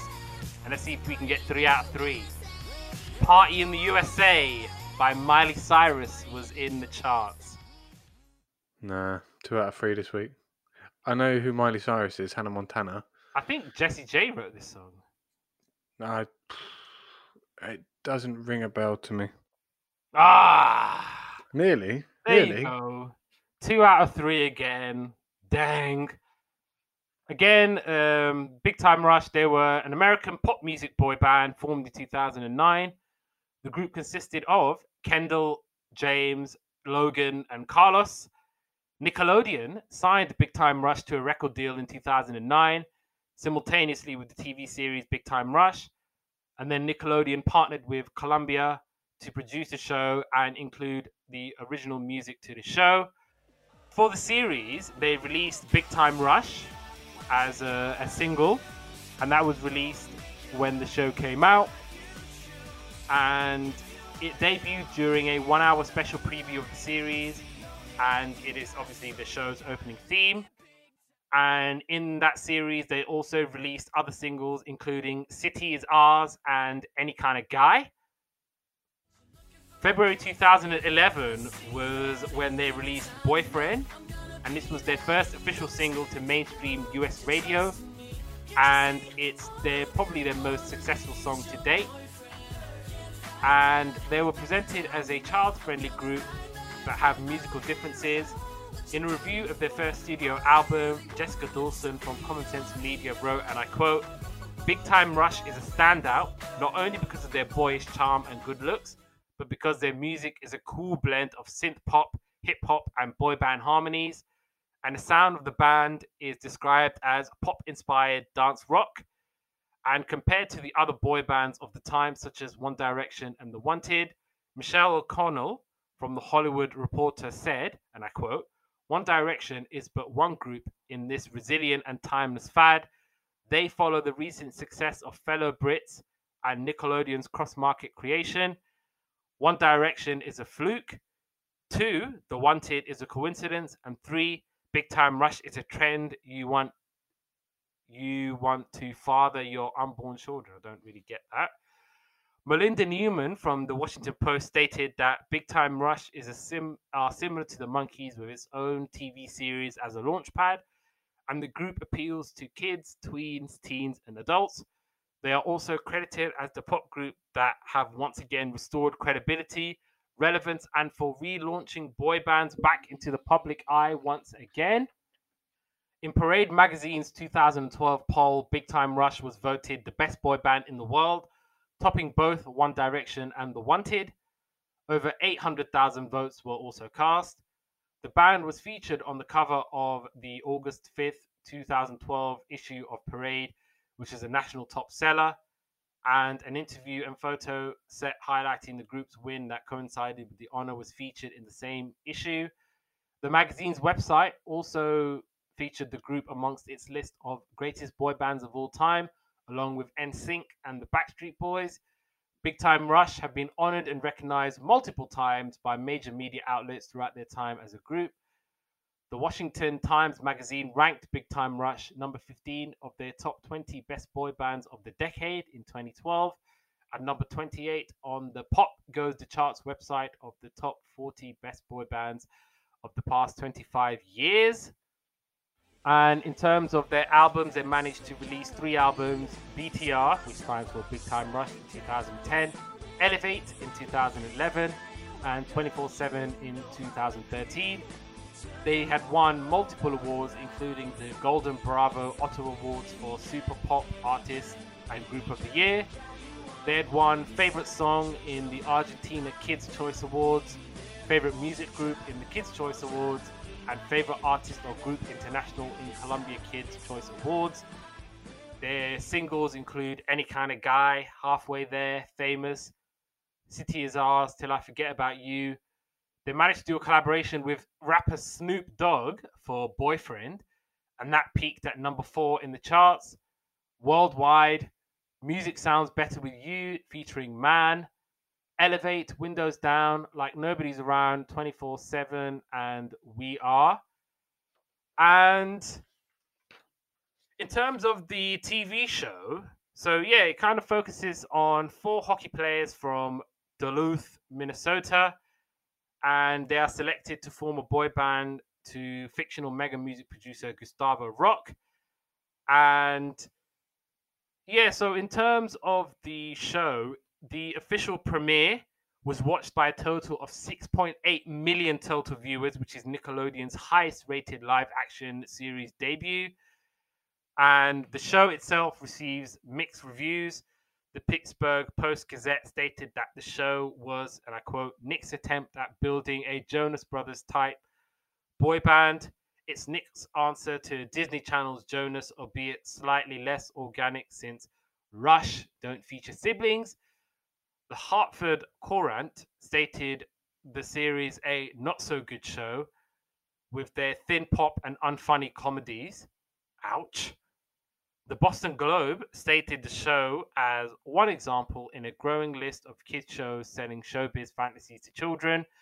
The genre is stronger than ever now and more fixated on the perks of the glamorous Hollywood lifestyle. Wish fulfillment at a time when tabloid dreams are ubiquitous. DVD Talk had the following review of Big Time Rush.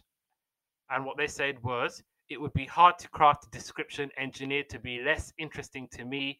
And yet, as I plowed through this collection from the series' beginnings, I frequently found myself amended and entertained. Say what you will about Nickelodeon's teen programming, but they've got the art of making a solid sitcom down to a science. And before I pass on to you, what Carlos had said in terms of the concept of having a TV show was, and I quote, I think the music could stand alone, but I don't know if it would be as powerful.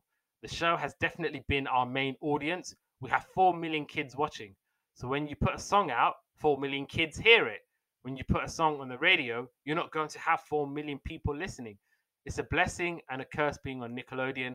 It's gotten us to where we are now, though some people are so standoffish to us because of that. But we have to be grateful that Nickelodeon gave us the opportunity. Abandoning the show would not be the best idea. So, Big Time Rush.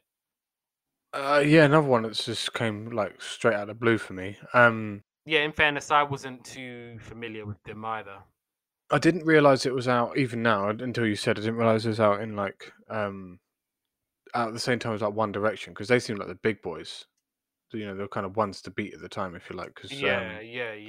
they're like, did they come out of X Factor? Was that a band that came out of X Factor? Yeah, One Direction was X Factor. Yeah, so they're kind of like, you know, these like with huge corporate machines behind them that just want to churn out money. I think it's like it's like what we were talking about earlier about the have a TV show so you get the audience and but then it seems like that you don't really get taken that seriously in the industry if you've got a TV show as well.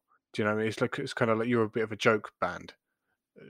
You know, that's what it seems like to me. In itself, though, the show actually I enjoyed quite a lot. Just taking everything out, the TV show was actually quite good.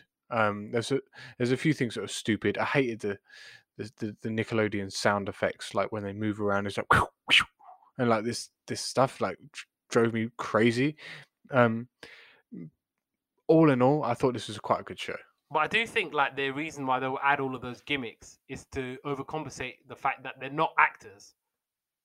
They are singers first, and I think that reflects on S Cup 7 and North and South, that they would go out their way to try and make something, and they were trying to design something because they're not actors. You can't just tell them, right, go and act this, go and portray this emotion or that emotion. You'd have to go out of your way to make it as stupid or as wacky and goofy as possible. Yeah, and I think the thing is, I think like on one hand that detracts from them as musicians, and on the other hand, it's also kind of like a bit of a kick in the teeth for proper actors as well. Do you see what I mean? Because like someone's just coming in and like making a mockery out of their profession, and then on the other hand, you've got other musicians in the sidelines like, what are you doing? Yeah. You know? Because obviously if you're a band and you don't have a TV show, you're kind of looking on thinking, man, I wish I had 4 million people watching me, hearing my songs. That's a really good point about the radio. What Carlos was saying about radio play, like 4 million people aren't going to be listening to the radio. Yeah. But people are going to be watching us. no matter what. And also, like, people that are listening to the radio, like I'm gonna like go on a limb and say the majority of people that listen to the radio are in a vehicle, and therefore probably unable to search for the song or download it. And by the time they've got to their destination, they listened to umpteen other songs and have forgotten all about it. So, and I think with Big Time Rush, they kind of came. Do I want to say just before? Well, because they kind of came when social media was kind of being born. So what music acts will now do is what they will build a following on social media, gather as much momentum as possible on social media, appeal to one or two people, and then from there it will kind of grow onwards. And I think for Big Time Rush, I think they just about missed it. They kind of came just as it was taking off, as opposed to when One Direction were a thing, social media was a thing. Twitter was big. People were tweeting 1D, One Direction Army, all the kind of revival of boy bands. I think they owe a lot to Big Time Rush because by the time it was the early 2000s, I think boy bands kind of disappeared and then they kind of made a comeback through Big Time Rush. And Big Time Rush were kind of like the first in a long, long time to kind of come out and be a group. And you could see they had a following and they had a fan base, but it wasn't enough to like elevate them to where they were selling the records that One Direction was selling. Because like One Direction were moving numbers at a ridiculous rate. Like they were doing Beatles numbers, One Direction, in the UK, America, the whole world. And they had built their following on Twitter. And it just kind of went all around the world. Boom, boom, boom, boom, boom, boom, boom, boom, boom. Connected. And all of a sudden you've got like a legion of fans in their millions who are going to buy your music, who are going to listen to your music, who are going to vote for you in every music award conceivable, who are going to buy tickets to watch you perform. Like One Direction are probably, in my opinion, one of, if not the biggest draws of the last 20, 30 years, in my opinion, in terms of sales. Whether or not I like the music, it's not for me. Damn, if I don't like it. But you can't deny that they push ridiculous numbers. And for Big Time Rush, they did the collaboration with Snoop Dogg, and that kind of got them as far as they could, but it wasn't enough to where they were gonna compete with One Direction or even the Wanted and compete with those guys because they took off in America and they kind of sold a lot and they moved a lot of numbers. Yeah, I mean, for me, they were kind of like they were kind of an in-betweeny band, so they weren't quite pop to be called pop band, and they had the kind of image of like rockers, punk rockers, punk pop, sort of like Bowling for Soupy kind of thing. But then they didn't have the music to fit into that category either. It was still very boy band. It was still very. Yeah, I mean, one thing you can see that's changed this whole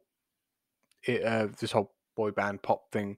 It's just literally just how much has changed. It's just physically like looking at it, the whole thing has changed. I think it's become more to do with the singing. Boy bands back then, you got to be able to do some shapes, bust a move. With Big Time Rush, I thought the choreography was basic AF. Yeah, you're absolutely right. Yeah, it's like, but it was mainly that they were singing, and that was the most important thing. We need to be able to sing, and when we're doing shows, we need to be able to sing live. No miming, no auto tune. We need to sing, and no reverb as well. Yeah. And in terms of the television show, I thought it was really fun. Again, the overacting, the wackiness, it kind of led on to what they were trying to do. So yeah, let's go into the TV shows. I know the pilot was a 45-minute, and I'm guessing you watched the first part. So I watched up to the bit where they go, and not including the bit where they go to LA. Okay. They go to LA, is So, it? yeah, Hollywood. Yeah. So I got to the bit where they get up to that bit. Oh, okay. So yeah, so obviously it's starts with them playing hockey in Minnesota, which is so standard because that's where the Mighty Ducks are from. And obviously Minnesota is probably a big hockey city or Peeble, Pee-wee It's hockey. That's it. cold. Yeah. Very, very cold. And yeah, so basically Gustavo Rock is basically conducting a talent show and he wants to find the next big thing. He's like the Simon Cowell, isn't he? Yeah. And yeah, so basically James wants to be the singer out of the group. So he's like the one that's singing. He wants to be famous so badly. And all the others are kind of like, meh, we just want to play hockey. We just want to hang out. And so, yeah, so they're at the audition. James messes up. And so they're all singing, "You're such a giant turd, it's such a giant turd, and I wish you were a turd, you're such a giant turd." I actually kind of like that song. And so Gustavo's like to Kendall, "Hey, I want you. You're the guy that I want to push. You're the guy I want to build." And so all the others, and he's like, "No, I just want to stay here and play hockey." And so everyone's like to him, "Are you crazy? Why are you going to turn it down?" And James is like, "You know what? I'm not going to talk to you because A, you stole my dream, and B, you don't even want to take it. That's how stupid you are." And so Kendall is like, "So you all want to go to LA, right?" And they're like, "Yeah, we'd love to." So he goes to Gustavo, "I'm not going to go without all these guys." And so Kendall's parents, or Kendall's mom and his little sister, joins them along for the ride. And so they end up in Hollywood and they basically struggle to fit in because everyone is very, very stuck up and Hollywood and what have you. And Gustavo's manager is like, basically, yeah, you've got 3 days to come up with something. Otherwise, your little experiment is going to flop. And so he's basically trying to whip them into shape. They're basically mucking about because they don't really want to do it. And he's basically trying to write them all the songs that he used to write for all these different boy bands in the 90s, such as Boyzone, and not Boyzone, Boyzone's a real name band, but like Boys in the Woods and things like that. And he's like, "I did all this," and they're like, "You're outdated." And so they're all like, "You know what we're gonna do? Are we gonna dump the puck or go big time rush?" I think that's a hockey term, dump the puck, whatever the hell that means in hockey. And so they think, "You know what? Right, let's go in there and we're gonna." They basically tell Gustavo, "Look, we're not gonna sing any of your silly little songs. We're gonna sing a song about what it's like being four hockey boys from Minnesota." And so they sing the song, and so the record label is like, "Fine, you can stay for another 3 months and you can record a whole album and what have you." And that's how the band are formed and the journey begins. Obviously, the songs include Famous and Big Time Rush. Season 2 starts with Welcome Back Big Time. So they're coming back from their 6-week triumphant tour and they have to catch up with the schoolwork that they've missed, and they need to maintain a C plus average in order to attend Rocktoberfest. And basically, they leave it all to Logan to try and do all of their experiments. And basically, they're trying to cheat so that they can get their pass. And the teacher's like, "Yeah, basically, you can't cheat. You all need to do this project, otherwise, you're all gonna fail and you can't sing and dance." And so Logan has to do all of their science projects, and they're basically doing one where they're trying to put watermelon and a watermelon, I don't know, kind of watermelon make toast. And obviously Gustavo's like, "What the hell are you doing?" He's like, "This is a C plus project, all right." So yeah, basically, yeah, they and the others. So Kendall is basically trying to find his girlfriend, and he's worried about how she might be seeing another guy because they're starring in a play together, and so he becomes too paranoid and overbearing. The other two, Carlos and James, are worried about them losing their reps in the Hollywood place that they're staying at. But yeah, eventually it all comes together, and yeah, they managed to get their C plus, and they managed to perform at Oktoberfest, not Oktoberfest, Rocktoberfest, not Oktoberfest. And yeah, the song that they sing is "Till I Forget About You." And the last episode is "Big Time Move." So basically, the boys are tired of squabbling all the time, so they decide to move out. And Kendall is trying to get them all back together so that they can go on their worldwide tour. And so he basically brings them together by reminding them of all the good things that they do together. And they managed to go on their big European tour. So season 3. Yeah. So, first of all, I watched a spoiler list. So spoiler alert for anyone. I think I've got told off for that before. There's like a top 10 moments on YouTube, and I looked through this to try and get an idea of what to look out for, what to expect, or how this progressed after watching the pilot. In a rundown from 10 to 9, 10 to 1 was the moment Kendall is nasty to Gustavo right at the beginning, where he's like singing on the table and kicking the food at him. Giant turd song, yeah. And then 9 was Gustavo's nemesis gets out and frames them, and then they get into like, this superhero kind of thing. It was explaining that, and I quite liked this, was that it wasn't afraid to just try new things, go all out wacky. They're superheroes in this episode, whatever, like shoot it proper comic book style. That I thought was quite cool. And then Halloween special was in number 8, where they turn into monsters and get up to shenanigans. The Camille Logan Will They Won't They was number 7. 6 was Go to. Oh, so this was the one where this is the episode that I wanted to watch but never did because it was listed wrong on the series watch online thing.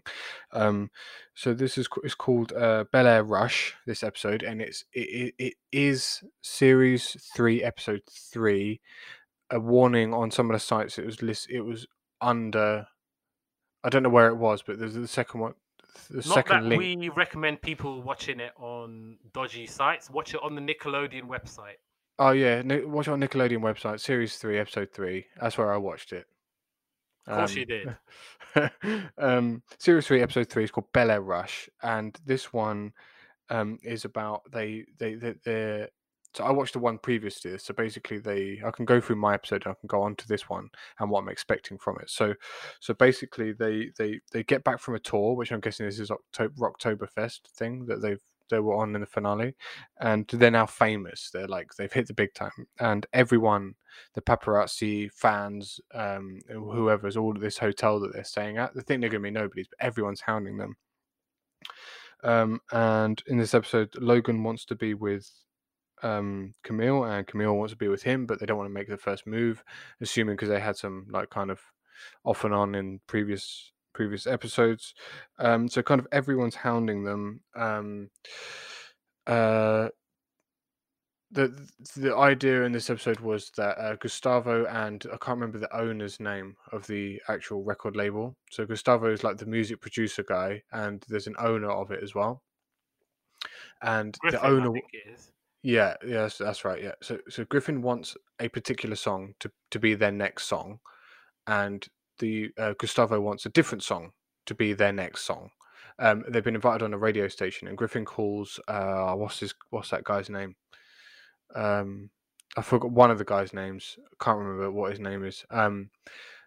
He calls him into the car and says, "Listen, this is going to be your song." And then Griffin calls him and says, "No, like this is going to be the song that you're going to announce as the next song."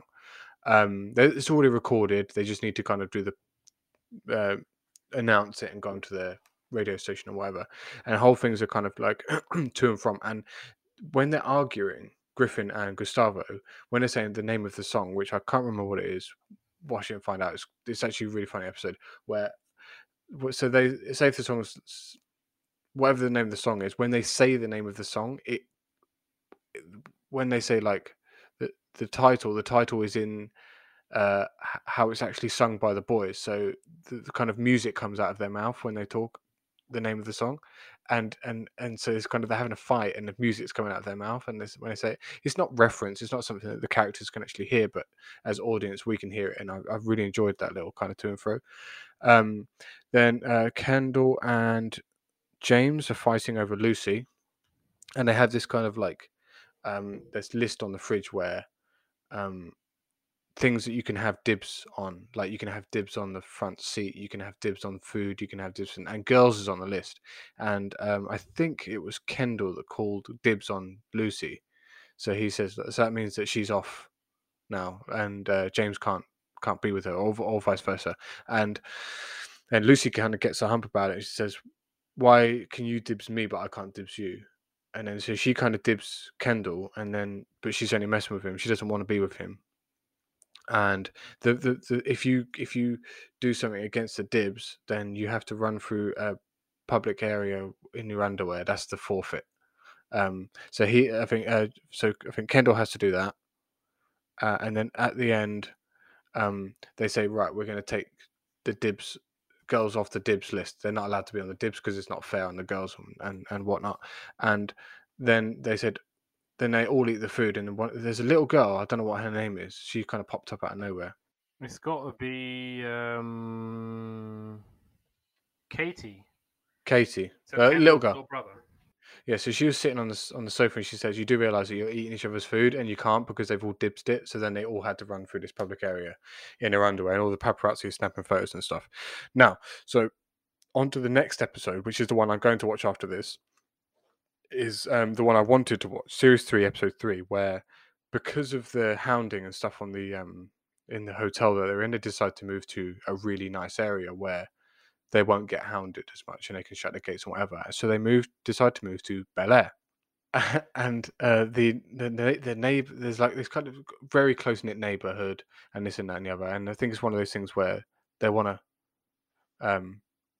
It seems like a good idea, then it's not all as it seems, and they don't want to move out. This is the kind of synopsis. Don't want to ruin it for myself or anyone else, but basically they don't want to live there anymore and they want to move out. And the neighborhood switched on them and said, "No, you can't move out. No one's allowed to move out of Bel Air." And the head of the neighborhood watch is Alfonso Ribeiro. How do you say his last name? Yeah, so this is Carlton from Fresh Prince. No, I'm unclear if he's actually called Carlton in the episode, but he's in Bel Air and he's playing like a funny character in it. So I'm definitely going, like the trailer of the little clips of this episode look really funny. So it's about him trying to stop them from moving out of Bel Air because then Bel Air would look bad if anyone ever moved out of it. So it looks like a really funny episode. Series 3, Episode 3, if anyone wants to watch that. And then that was me. That was me with Big Time Rush. Cool. So the final season, season 4, starts with Big Time Invasion. So the new British boy bands are invading the music business, and Big Time Rush are afraid that they're going to have to end their career. So in order to try and save their careers, they decide to hire new managers, but they disagree on who they're going to go with. So Kendall and Carlos decided to go with one manager and James and Logan with the second. And yeah, so they basically that they have to kind of do their job like nobody's around. And they realize that these managers that they're hiring are fairly useless. And Katie is trying to find a best friend to talk about boys. So she's trying to think, oh no, I need to find another girl who's my age and like-minded as me. And the problem is that Palm Woods, where they're staying, basically is turning into a business place. So no kids are coming anymore. It's just basically adults, and they're there because of the free Wi-Fi. But Bitters, he basically becomes Kate's friend, and he's talking to her about all the stuff that she wants to talk about. So she finds her friend, and then the boys basically go back to Gustavo, and they're like, you know what we're going to do is we're going to figure this all out, and we're going to We're gonna figure out how to beat these boy band invasions who are coming. And the finale of Big Time Rush. So I think this was called Big Time Dream. So all 4 guys basically have a dream that they want to try and accomplish something, and they want to try and do something. So James basically wants to meet up with his girlfriend who was on tour in Europe. Logan, what was his dream? But I can't remember his one. Carlos's dream is basically him. He wants to basically have a girlfriend. And Kendall's dream, we're going to find out later on in the end. And so, yeah, this is the annual Tween Choice Awards, which is a parody of the annual Teen Choice Awards. And they're nominated. Basically, all the boy bands are nominated for all these kind of awards. So you have a lot of superstars who were very famous at the time. So you had people like Mindless Behavior, Austin Mahone, and some other folk that I can't remember their names. And they're nominated for all these kind of awards. But in between, like, nominated and being around, Nick Cannon was in this episode. Nick Cannon. Controversial. Who's Nick Cannon? I'm not sure if I have time. If you don't know it, then don't worry about it. But what I was going to say was, Nick Cannon was in this, and obviously he's been involved in a bunch of controversial things recently. So, that's Nick Cannon. But, so in between, they're trying to figure out their dreams, and they're trying to make it a reality. A lot of stuff happens, a lot of gimmicks. So also there's a thing where there's an evil plot to brainwash everyone in the audience so that they can enjoy mac and cheese and be addicted to the mac and cheese that some company's trying to sell. So they have to try and stop this evil man and his evil plot. And so they have to, like, every time they've been nominated for award, they have to make sure that they're sitting down. And then once they've kind of been nominated and not win, they run off and try and fulfill their dreams. Long story short, James manages to catch up with his girlfriend. Carlos manages to get a girlfriend in the form of a spy girl. And Kendall's dream was just ultimately them being together. And it's funny because they were, like, basically fighting off the baddies, and they win the award, and they're basically running to the stage because everyone's like, "Where are Big Time Rush?" And Nick Cannon's like, "Big Time Rush, where are you?" And so they run onto the award. They run onto the stage. They collect their award. They sing their song, and they go their separate ways. Well, something along those lines. And Kendall's saying, "Look, this is my dream. The fact that all 4 of us are together. We've lived our dream. We've had a good run, and this is what we've done for our entire lives, and I wouldn't change it for anything in the world." And in April, Big Time Rush actually reunited, and they had a Zoom reunion, and they basically did an acoustic version of this song Worldwide, which I thought was very nice. The performance was really good, because of the whole coronavirus and everything moving to Zoom. Sounds like they were jumping on the Zoom musical bandwagon. Pretty much. It was cool. I know Backstreet Boys did that. Backstreet Boys. I grew up with 2 sisters. If I never hear a Backstreet Boys song again, it'll be too soon. And that was Big Time Rush. Any last thoughts on this show? No, I thought it was a fairly well put together, like, show. Like, I enjoyed Nickelodeon, it. So it was always going to be on point. All of these shows this week, I enjoyed watching them as TV shows. Like, there wasn't like a thing where I was like, "Oh, come on, this is a bit boring" or whatever. This is stupid. Or there's parts of it that I didn't like of all 3 shows, but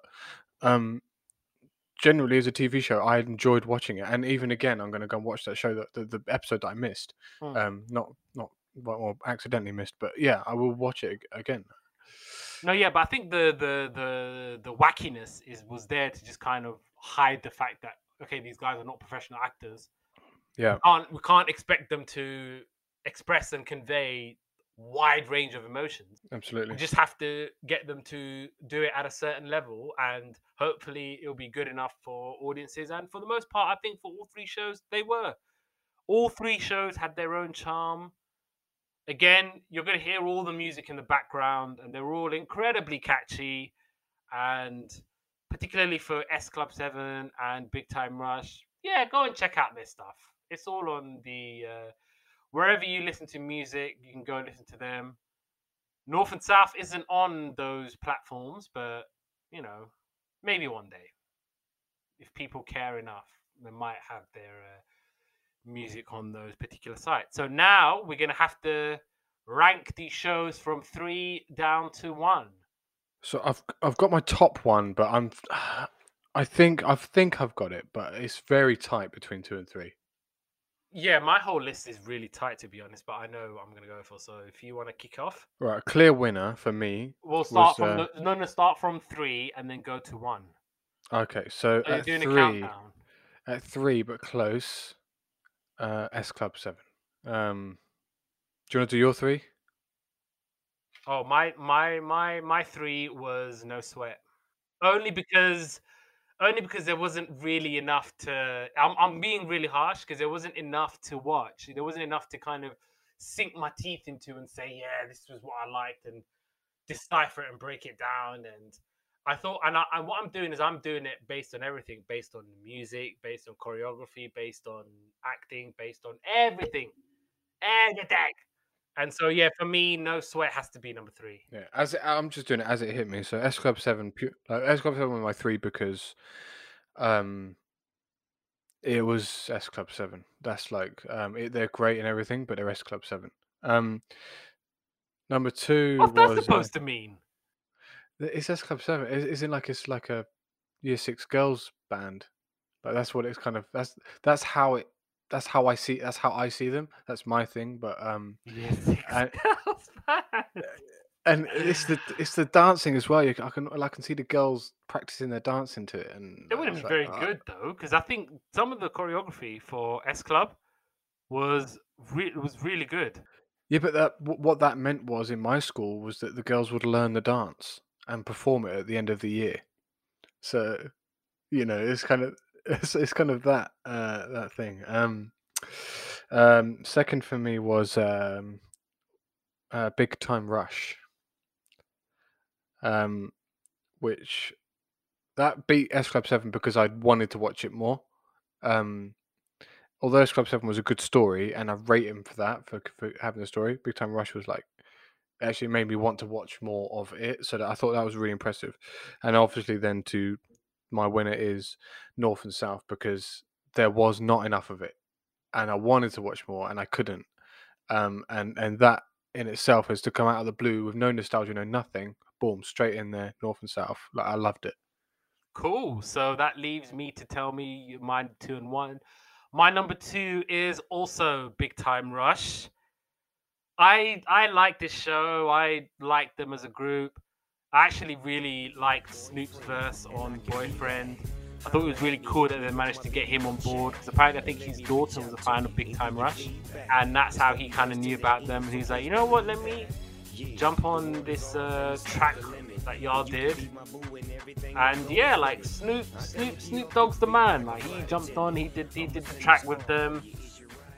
I liked their music. I thought it was quite good. Their choreography was a lot left to be desired, but again, that wasn't really important. I think what they're kind of aiming for was more of the vocals and more of the fact that they were sort of harmonizing together and things of that nature. And my number 1, S Club. Look, like I liked that there were 7 of them and they had 7 different personalities. There was one for everybody. Obviously, I'm black, so I'm rooting for everybody black. So I'm gonna vote for Bradley. I thought he was great. Obviously you can relate to him the most out of S Club, and the fact that he was so good when they came back for Children in Need, I think that stood me in good stead. I thought, you know what, you're doing your thing, King. It's your time, King. It's your time. Go and show these people. Show them what's what. You know what I mean? Maybe you should put that link on the as part of the comments or something, just so people can check out just how he carried that performance. Like, because honestly, it was astonishing how good he was compared to everybody else. Yeah, it was like Bradley and his backup singers. Yeah, exactly. Because he just was coming up there. He was doing all the ad libs. He was doing all the singing. He was even doing the dancing. Like, literally, I'm watching. I'm like, yes, get paid, black man, get paid. And that's why I ain't mad if there's another S Club reunion. Go and get that bag. Go get that S Club bag. And that goes for all 7 of y'all. If there's money to be made, go and make it. And yeah, like, again, this is the show that was, it resonated with the childhood. Like, we watched all of the S Club series growing up. We watched, I even remember like watching the movies, like there's one, I think, Back to the 50s. So whilst they're driving to LA, they kind of drive into some kind of diner thing. And that is where I think the inspiration of the S Club party video came from, that show. Yeah, and even like, I think Boyfriends and Birthdays, again, that's something I remember watching as a kid. It was something that I kind of reminisced and thought, oh man, I watched all of this as a kid. And obviously Yesterday's Capers is about me reminiscing about shows I watched as a kid. And this was the one show that I thought resonated with my childhood the most out of the three. But then obviously Big Time Rush came well after our childhoods for both of us, 2009. So it kind of appealed for a different generation. And yeah, I thought, again, like I said before, they were very unfortunate that the social media phenomenon took off after they were a group, and they didn't really have a chance to build a fan base within that scope, within that stratosphere. So in a way, they kind of suffered. But Big Time Rush, I thought, crawled. So that One Direction and The Wanted and any other boy band that's out there that I can't really think of right now could run. So yeah, there's our top three. And moving forward, I think we're going to try and mix it up a little bit with the head-to-heads and the triple threats, so we can keep the format of the show fresh as we chunder along to the first birthday of this podcast. And I think it'd be a good place to bring it to an end. And this was a really fun episode. So definitely. So go out of your way to listen to this episode, and also go out of your way to support S Club 7 and Big Time Rush and listen to their music so that they can get a few pennies through their door. So yeah, you go and do that. And Yesterday's Capers is available wherever you get your podcast from. Please listen to it, subscribe, share, comment, do whatever it is that your podcast platform allows you to do. And yeah, you can find us on the socials, on Facebook at facebook.com/Yesterday's Capers. Instagram, it's Yesterday's Capers 1. On Twitter, it's Yesterday Capers. You can follow me on Instagram at Abdullah_Molim. You can follow me on Twitter at Abdullah Molim. Give me a holler, give me a shout. And yeah, I hope everybody had a good Eid, celebrating and what have you. And yeah, join us next week for another episode of Yesterday's Capers.